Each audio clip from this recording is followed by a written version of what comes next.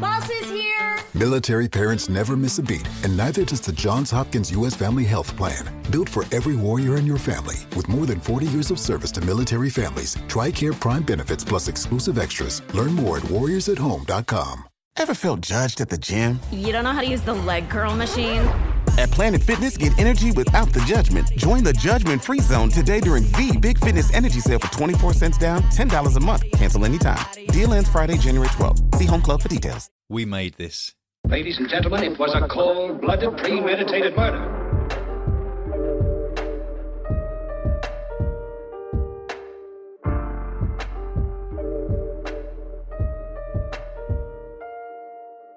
Hi everyone, and welcome to a new episode of the Read and Buried podcast. I'm Frankie. And I'm Sarah. And here we are. I'm going to apologise in advance if I've got a little bit of a croak, a little bit of soreness to my throat, because I tested positive for COVID finally. Here we are. You're like, I think, one of the very few people left that I knew that hadn't had it, and you finally succumbed. Yep, I really did put up a good fight for Yeah. at least 2 and a bit years. And there was a point last week where I was genuinely saying to my husband, I wonder if my blood's the cure for COVID. Like, I wonder if I'm the key. You know, like in Buffy, how Dawn was the key. Yeah, I think yeah. maybe I'm the key. And then it turns out I'm not the key. Oh. And I have normal rubbish blood like everyone else. And I'm not stronger or better than anyone. I think I just forgot that I didn't do anything for 2 years. And Yeah, that's- there is that. that's why I didn't get it before now. So yeah, but luckily not feeling too bad. Just a bit of a sore throat. So I apologise in advance if my vocals aren't on top notch performance standards, as you've all come to expect from me, of course. But how are you, Sarah? I'm good, thank you. I am COVID free. Oh, rubbing it in my face. Why don't you? I mean, yeah, mostly because I had it like 2 months ago. So Yeah, okay, well, you win the race. yeah, So that's I something. guess so. Yeah. But yeah, no, I am good, thank you. And I really enjoyed this month's theme. Yes, it was an interesting one. I'm so intrigued by what you've picked. Yeah, so I mean, obviously, we're going to reveal all shortly, so I can Mhm. say a little bit more now. I actually picked a very popular one, and I Ooh. did then think, should I have gone for something a bit more niche? But I chose a case that fascinated me, so there we go. Interesting, because I've chosen a big one. Oh, I wonder if it's the same one. Well, I guess we'll see. Shall we Yeah. get down to business, and I'll reveal. So I'm going to go Yes. first, Yes. and I'm going to reveal the book that I read is drum roll, all that jazz. Green River Running Red. That's not the one I chose, Ah, so we're okay. so just to remind people that are listening, sorry, we've gone straight in with the title. So Yeah, of the course. theme this month was an Anne Rule book, so true crime, but not The Stranger Beside Me, which is her big book that broke the world of true crime fiction, non-fiction. True crime fiction, I just said. That's not a sentence. Yeah. That's oxymoron. I don't know, I'm just saying words. You try. Well, actually, though, it's interesting you describe it like that, because one of the things I really like about Anne Rule's books are the fact that they do almost feel like fiction because she's such a good storyteller. Yes, that is true. She is very much in the detail and the characters and the people as focus. So that is a good point. You're Yeah. right, Sarah. I was right. Well done, me. I'm a Yeah. genius. You nailed it. Thank you.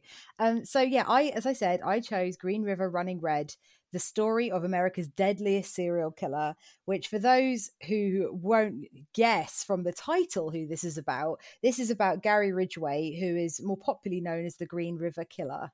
Terrible man. Terrible man, and insane how long he got away with it for the longest time. Yeah, shall we just get into it?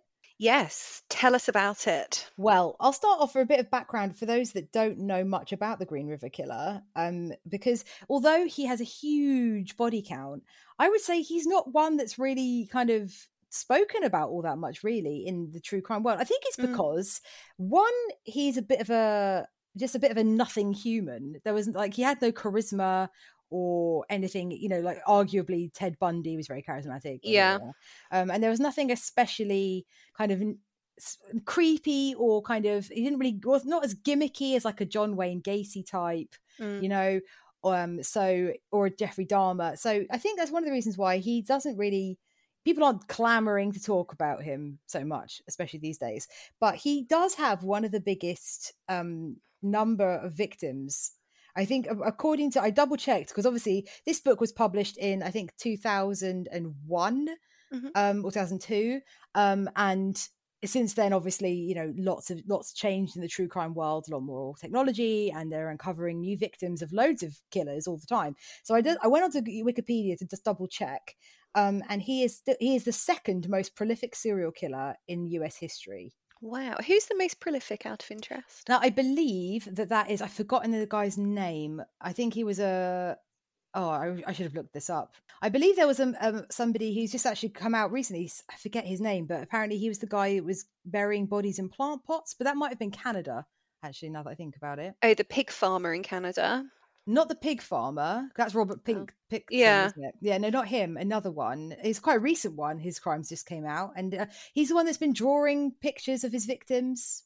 I've just Googled, was it Samuel Little? That's the one, Samuel Little. Interesting. I think it's him, but I think they're still processing a lot of his victims because it's still quite new that he got caught.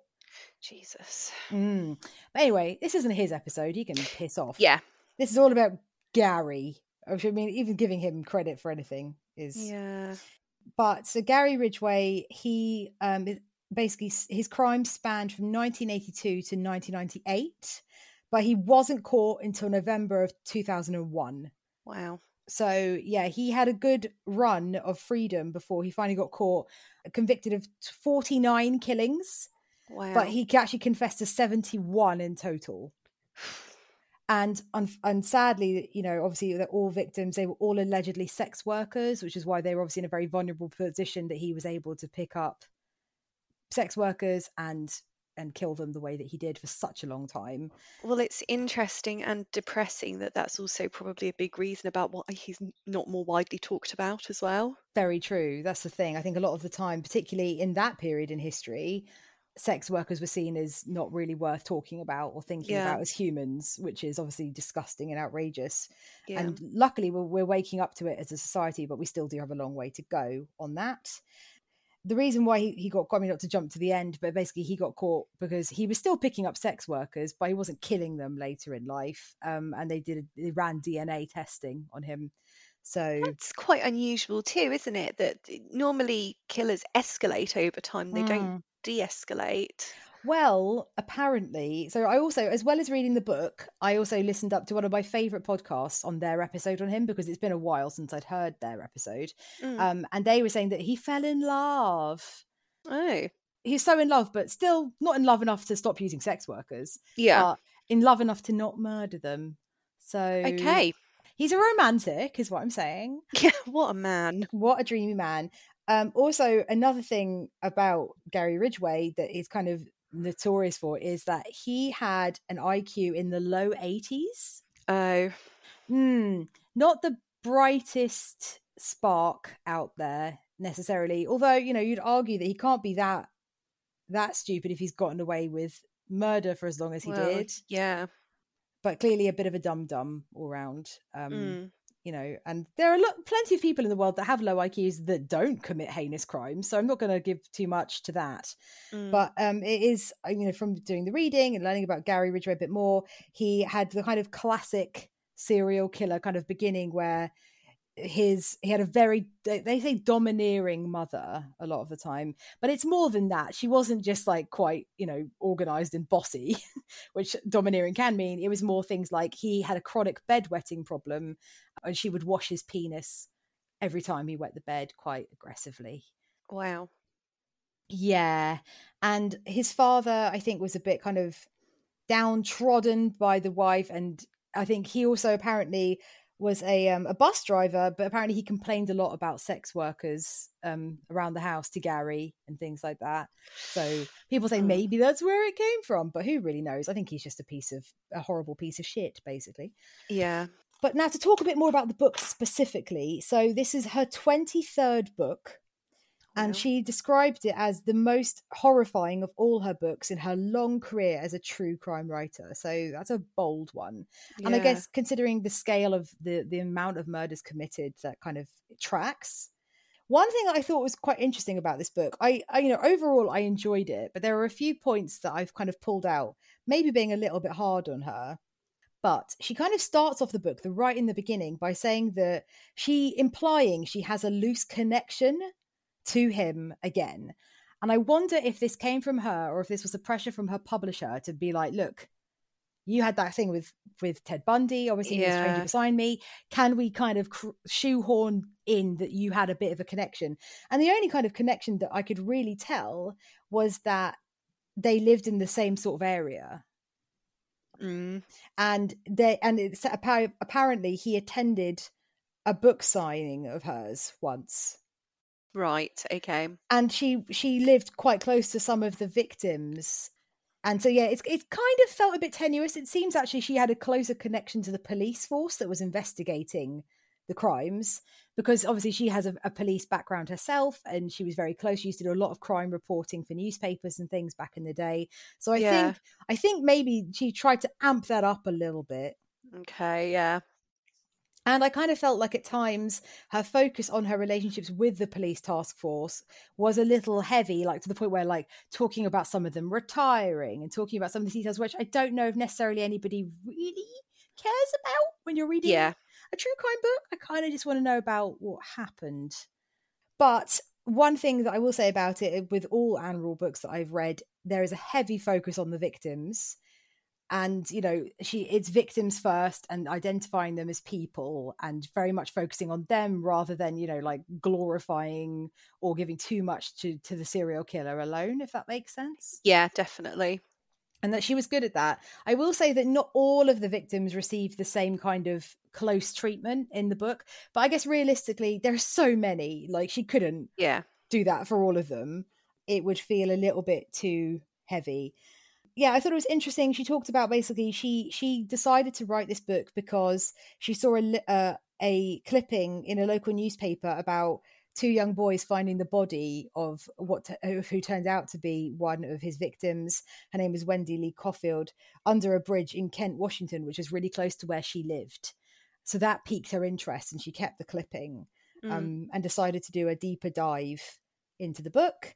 I would say, obviously, Ann Rule books, as we know, are always incredibly dense and well-researched.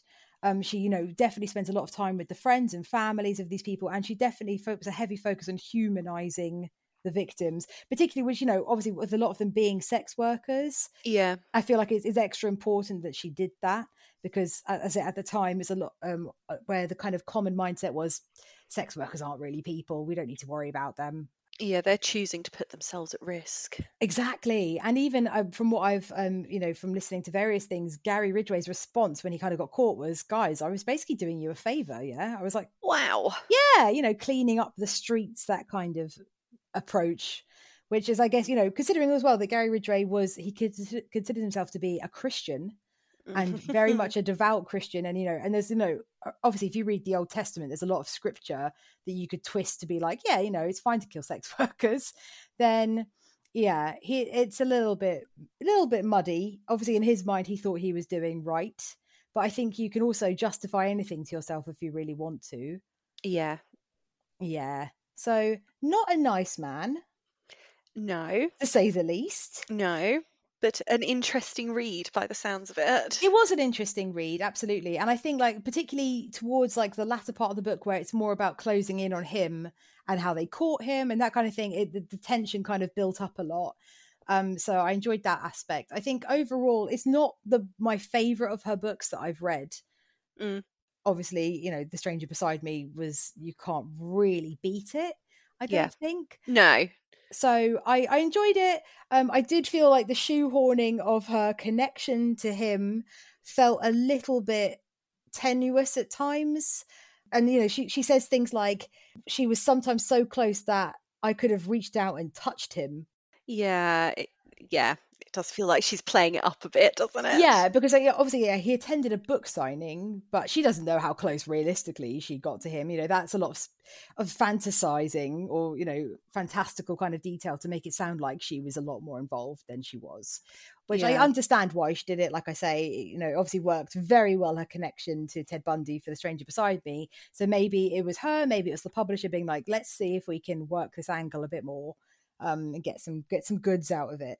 But yeah, overall, it was a solid read. I'd say it wasn't my favourite of her books. So I'm going to give it a 3 tombstones. Okay.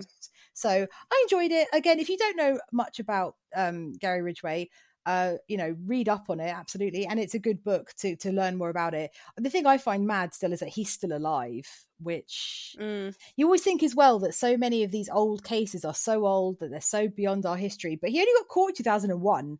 Yeah, I mean, that's insane in itself that he managed to operate for so many years. Yeah, completely. And, you often think with the big serial killers are mainly from the 70s and things, but actually this wasn't that long ago, Yeah. So it's, I mean, obviously, it was still, when I say not long ago, granted it was 21 years ago he got caught, which... Oh, God. I know, this is the problem when you actually do maths around years. You realise actually we are old, and I've forgotten that a 21-year-old child now exists from the time that happened. Oh, no. Yeah, grown adults. So that's depressing all round. Yeah, I'm not saying that we're the real victims in all of this, but maybe we are. Yeah, I mean... Yeah. In conclusion, Gary Ridgway's a dick, but Ann Rule, as always, is, the queen of true crime, and she still is, but it's just wasn't my favourite of her books. No, I think that's fair. Thanks very much. So now I can sit back and listen to you tell me what your book was. Yes, you can relax. Ugh. So, like I said, I picked a book because the case interested me, and I kind of knew about it, but obviously you get way, way more detail from reading an Ann Rule book in particular. Sure. So I read Small Sacrifices. Oh, okay. So it was written in 1987. It was actually her 5th book. It's quite an old one, obviously. And the book is about Diane Downs, who basically she shot her children. Oh, God, I remember this one. Oh, God. Yep. So, basically she pulled up at a hospital with her 3 kids in the car. All of them had been shot. She'd been shot in the arm. And she said that she'd been carjacked on a rural road by a strange man who shot them all. Oh, God. And she managed to drive to hospital. So one of her daughters died, and 2 others survived, but were very, very badly injured. Oof. Red flags were raised immediately at the hospital about how she was acting, basically. Mm-hmm. She was very, very calm, said some odd things. Yeah. Well, to be fair, Sarah, it must be quite stressful having just shot your kids. So yes, give her a break. Definitely. I think she immediately phoned the man that she was, I say having an affair with. I think she was basically stalking him, a married co-worker. Great. Yeah, exactly. He had the most amazing name. So actually in the book, and I don't know why this is, I assume for anonymity to be anonymous. Perfect. Ann Rule gave him a different name, but his name is out there. So it's, anyway, Anne called him Lou Lewiston, but his actual name was Robert Knickerbocker. Wow. Which is like the best surname ever. Do you think maybe she thought no one's going to believe this is a real name? Well, yeah, that could have been it, to be fair. But Lou Lewiston is also a bit of an odd name. That is an odd one, but you know what? I can kind of understand her being interested in him, because who wouldn't want the surname Knickerbocker if you could marry that? Exactly. So, yeah, the book was around this, and obviously around the police investigation. It took a while for them to arrest her because they were obviously investigating. And actually, most of the trial hung off the testimony of her surviving daughter. Oh, God. How old is she? No, I can't actually remember. Young, presumably. Young, yes, young. So she was convicted. She was diagnosed as a sociopath. They believe that she is fully sane but has a multitude of personality disorders. Wow. She's never actually admitted what she did, and she's gone for parole 3 times now, and thankfully been turned down every time. Yeah, good. And actually, I think last time they said that she couldn't apply again as quickly. I'd say that says quite a lot. Yeah. Very interestingly, she also escaped from prison for 10 days at one point. Yeah, massive manhunt, and she was eventually caught. Well, I wonder why they wouldn't give her parole. Yeah, weird that. She got an extra 5 years, I think, on her sentence, which Jesus. Doesn't seem much for a prison escape. But what do I know? Well, back in the day, sorry to pause for a second, but I believe back in the day, the really olden days, way before this, it was kind of, if you escaped from prison, they were kind of like, yeah, fair enough. And Good work. I don't think it was like illegal. I don't think you could get penalised for it. I think they kind of just assumed you would try and escape. So they were like, yeah, fair enough. Yeah. I may have totally got that wrong, but I seem to recall listening to a podcast where they talked about that. If I'm wrong, please don't correct me. I don't want to know. I want to assume I'm right. Thank you. Interesting. Must have been pre-80s, clearly, or Yes. 90s, I'm Yes. guessing. Yeah, so the book, like most of Anne Rule's books, it sort of documented all these accounts. She spoke to friends, acquaintances, neighbours, and also her surviving daughter, Christy, as well, contributed towards the book. She did try to get Diane Downs to input into the book as well, and she exchanged several letters with her, but ultimately she wasn't interested. I'm assuming because she never admitted what she'd done and didn't really want to get into all of that. Yeah, it would be hard because how do you comment without being like, if do like what's his face, OJ Simpson? If I did it, Yes, here's what I would have done. that book is amazing, Insane, and absolutely depressing, and batshit crazy. yeah, never seen anything like it. No, seriously, we should do an episode about that at some point. Yeah, definitely, plenty to say on that one. So yeah, I mean, the book was really good in that obviously Anne Rule's books are always quite dense because there's so much research and background, all that goes into it. She's very good, I think, at making you understand why the killer, in inverted commas, got to the point they did without kind of being sympathetic to the crimes they did. Yes. They did. That's terrible English. Yes, she does, absolutely. Kind of builds up this whole picture. So, you know, she sort of showed that Diane had an awful childhood, sexually abused, she didn't have any friends, she was very lonely. What was interesting is when I was doing research around the book, I read someone's review and thought, actually, yeah, that's a really good point. Of all of this, though, hangs on what Diane has said herself. And she's a sociopath. Yeah. Can you really trust her? And her dad, actually, who has been accused of the sexual assault, and I'm not saying don't believe people when they, but he is vocally one of Diane's biggest supporters and is still campaigning to try and get her released from prison. Wow. Yeah, she's one of these ones where there's actually a kind of quite a big group, I think, of people that don't believe she's guilty and support her, and very odd because it seems absolutely bizarre.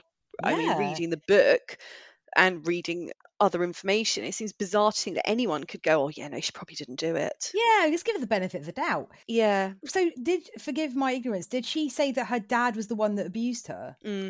Oh, wow. And he's still backing her up? Yeah. Wow, that's a bold thing. And that's really interesting because that's what Casey Anthony did, didn't she? Yes. She said her dad abused her for years. Yeah.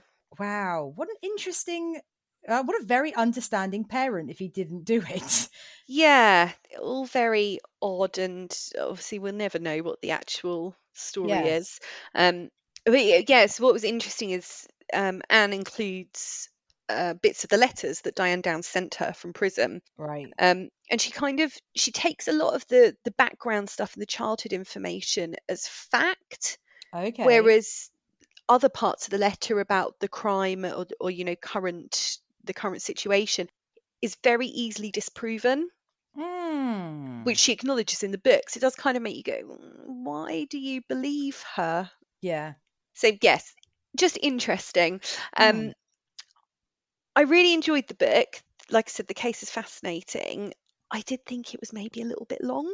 I feel that with a lot of her books, to be honest. Yeah, it was like you saying all the kind of information about people who are massively peripheral to the case. Yes. And you're like, I get that you're trying to draw us in and, include everything and anything, but actually I don't care about some of it. Yeah. And it makes it a bit of a slog sometimes. Absolutely. I feel like editing would be her friend, Someone to go in there and be like, I love that you want to include every person in this, but I don't know if you need to. Yeah, I mean, I don't know how long your book was. Let's have a look at the pages. It's she always uses a very small font. Yes. As well. I'll say that about Anne Rule books because they're old. Yeah. Oh my god, do we not even number pages? Okay, here we go. Mine is... This is fun, isn't it, for everyone? Pages. 661 pages. Wow, okay. Yeah, mine was 528. Apparently, I read it on Kindle. And it did not need to be that many pages. Yeah. I'm sorry, Anne. I mean, Anne's dead. She doesn't care. Well, R.I.P. Anne, wherever you are. Yes, an amazing woman. And there's no excuse for not editing better. No, but I suppose we can't blame her for that. We can blame the editors, the publishing company. I kind of see it as well particularly with, she is such a huge name in true crime. And I kind of feel like when you reach a certain point, you don't really get edited. Like I always think that about Quentin Tarantino, like his films get longer and longer. No one edits him because they're like, it's Quentin Tarantino. We can't edit him because he's a genius or whatever. So I think after a while, you're a victim of your own success and people are like, yeah, whatever you think, Anne, is fine. But actually it wouldn't have lost anything by cutting certain details out, perhaps. No, I would agree. Interestingly, there is a TV movie that was made of this book starring Farrah Fawcett. No way. Yeah, so I am going to watch that. I think maybe this weekend. I'm going to get on that because I can only imagine. I love those like Hallmark movie in the UK Channel 5 daytime trashy films, so I think this will be amazing, so I will definitely watch that. I'm so gutted I've got COVID because I would definitely invite myself around to watch that with you. You can watch it virtually with me. I'll track it down. Yes, please. And yours, do you know what, I remember this case from, have you ever seen that documentary series Evil Women? Yes, yeah. I remember her episode from that, and that is the same kind of daytime trashy, randomly on Channel 5. Like, I love those things. Oh my god, absolutely. Oh, I'm excited. Hopefully we can find it then to watch. Yes, I will get on that. I'm sure it'll be online somewhere. Got to be. Yeah, so I will probably go with the same rating as you. I think 3 out of 5. Really good book, really fascinating case, just too long. Yep. I agree that she is. I don't know if she gets paid by the word or the page. But it's in her mind. It obviously felt important to include all of these details. So I get it. Yeah, it's interesting because I read another one of her books a while ago. I read Everything She Ever Wanted. Oh yeah, I remember that one. Yeah, the one about Tom Allinson. Anyway, yes, I read that one. And I remember thinking the same thing at the time. I was almost like, this sounds awful to say, but it's a bit like, will you hurry up and get to the crime? Yeah. Because it was just, I remember it a couple of hundreds of pages of background before it kind of got into what the book was about. And it was like, I don't care. No, this is the thing. And I don't think it is like crass or anything to be that way, because at the end of the day, that's the whole reason you're reading true crime books, is for the crime. To find out what happened. Well, exactly. Yeah. So I don't think it's not that you're like bloodthirsty. I would say you just want to get to the point of the whole book. Yeah. The whole reason that she did it in the first place was because of the crime. So yeah, and also I think when you're going in with the background before you get to the crime as well, it makes it hard to tie in what she did or what the person did and why. You almost need to know the details of what happened and then bring in the background information and it makes it easier to read it and be like, okay, yeah, that kind of feeds into that. And anyway, I couldn't do better, so I will shut up. But this is the thing, isn't it? Like, there's a reason why she is the OG queen of true crime. So absolutely.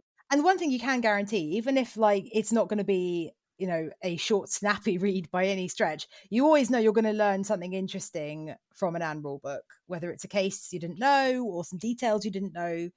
She's always good. Absolutely. And also, you will never get a more comprehensive version of what happened than by reading an Ann Rule book on the topic. Very true. She always does her due diligence and literally speaks to every single person involved in everything, every aspect of the case. Yeah. Even people that, like neighbours of neighbours or cousins of long distant people that maybe she doesn't need to, but it's fine. It's good for background. Yeah, exactly. So I would recommend reading Small Sacrifices. Interesting title. Feel free. Yeah, actually, that's true. I hadn't thought about that. It is a weird title, isn't it? It's like, well, these kids, it's just a small sacrifice. Is that the I think it's because basically she clearly viewed her kids as sort of they just got in the way of what she wanted. She'd had a lot of affairs at work. Yeah. And she was after this man and she knew he didn't want kids. And yeah, I'm guessing it's the kids are a small sacrifice for her to pay to get the man she wants. The thing that probably is the most upsetting about what you just said is that Knickerbocker doesn't want his name to live on in children.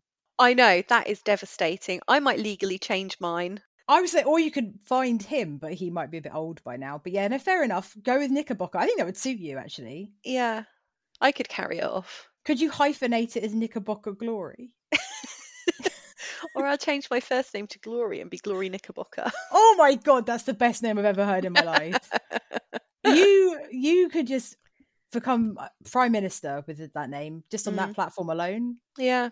Well, leave it with me. I'm on it. Fantastic. Okay, it's exciting, everyone. Let's watch Sarah's evolution into Knickerbocker. So, Sarah, some exciting, interesting, surprising news to share with you. We had our first listener email with a suggestion. Yay! I want to give a shout out to Joanne for sending in her suggestion, because not only was it lovely that she took the time to reach out to us, but it's also a really good suggestion. Thank you, Joanne. Seriously, really, really chuffed. And also, the thing that always staggers me and Sarah is when someone we don't know listens. Yeah, because we've had a couple of topic suggestions from people previously, but they've been people that we know. Yeah. Which also is lovely, don't get me wrong, but I'm aware that my friends probably feel obliged to listen. Yeah, and you'd think the people that know us would have had enough of us. So it is extra impressive when they want to hear more. Yeah. So, but even more impressive is that people who we do not know listen and are nice, and then also give us really good advice on topics to try. So Joanne, you are the listener of the month. We could do that as a thing. Yeah, gold star. Well done, Joanne. So just reading Joanne's email, she said, I enjoy your podcast. Thanks, Joanne. Thank you. A theme I would like to hear you discuss is friendship in crime fiction, which is a really interesting one. Some books that I've read that I think are covered by this, so we can't do these now once I read them out. Yeah. Maybe we can. The Hunting Party by Lucy Foley, which I have read. Yeah, I loved that. Yep. The Festival by Sarah Norton. I haven't read that. Me neither. And We Are All Liars by Karis Jones. I have read that. I haven't read that. Very good. Okay, well, these are great suggestions, Joanne. So clearly there's some that I need to catch up on. And I think that theme, friendship in crime fiction, is always a really interesting one, because it could be, it could be a red herring sometimes, or it could be the whole reason for the crime. Like, it's always a complex. Friendship in crime is always complex, isn't it? Mm. Thanks for your input, Sarah. That's great. No, do you know what? I was just thinking, I was mulling this over in my head, and I was thinking a really good book would be... Don't tell me. Well, no, because it kind of crosses over with a future theme I want to do, so I won't use it for either. But I was thinking a really good one would be, what's it called? The one that they did the Netflix series on recently. You made me watch it. Made me. I enjoyed it. Oh, the One of Us is Lying. Yes, that was it. That would have been quite a good one, because obviously that's very friendship based. I really enjoyed that series, actually. For anyone looking for a TV recommendation, if you want to just binge some teen crimey trash murder mystery in a weekend, go for One of Us is Lying, because Sarah and I both did it, I think, in like 2 days. It was fantastic. My only niggle, and I don't think this is a spoiler, but cut it out if you think it is. My only niggle was that it didn't all wrap up in a neat bow at the end. I really hate when they leave things open for another season. Oh, but I want another season, so I'm happy. I wanted another season, but I wanted resolution as well. I mean, there was resolution, Yes. obviously. They solved it and everything, but I like things wrapped up in a neat bow. Yeah, that's the thing. You're a completist. Yeah, clearly. Well, it's still worth a watch. If anyone's looking for something to watch, we do recommend that one. So Absolutely. And yeah, great topic. I am going to have a think about what book to read. yes, now. this is exciting. Because that's the thing, there are so many good ones out there about friendships and based in friendships. So yeah, I'd be shocked if we picked the same one for this category. Yeah, I mean, I can't believe that we avoided it, both with Anne Rule, because obviously it's quite a limited pool of options. And also, obviously, the Agatha Christie one. There was only, I think, 10 or so options for that one. Yeah, no, we're doing well so far. Very exciting. That's the thing, because we don't have anyone to check for us. We're literally just we turn up on the day and see what happens. So yeah, interesting. Wow. Adds a bit of suspense. Oh, there you go. It all fits with the theme.